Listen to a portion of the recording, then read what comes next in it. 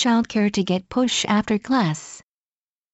The Education Ministry has announced a plan to double the number of after-school childcare centers over 5 years by using more classrooms at primary schools. The plan is another attempt to create a support network so that more women can work. Doubling the number of spots, from 10,000 to 20,000, will open up more opportunities for children and mothers.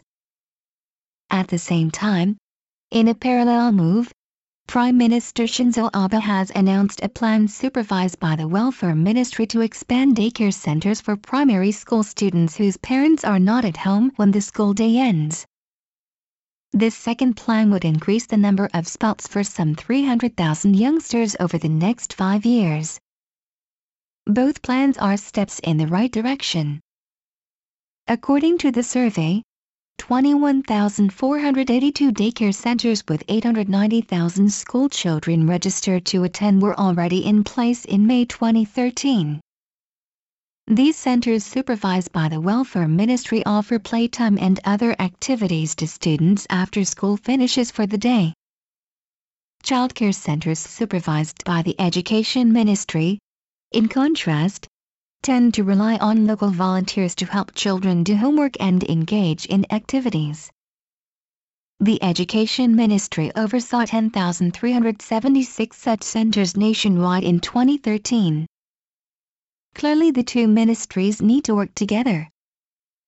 Primary school students need a range of activities, sports, games, interaction with adults, and help with homework.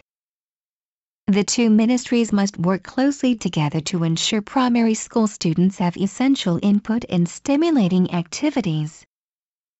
Studies have shown again and again the importance of early education in determining people's future lives. The centers also need to recruit not only volunteers from the local community but also well-trained staff for the centers. Graduate and undergraduate students from education departments might also help assist at the centers and start the challenging process of learning how to interact with children. The ministries should ensure that volunteers and paid staff alike are recognized for their important contributions. The centers greatly relieve the burden on mothers with primary school children. Many mothers have been forced to quit work after their children start primary school because there are no places for the children to stay once the school day ends.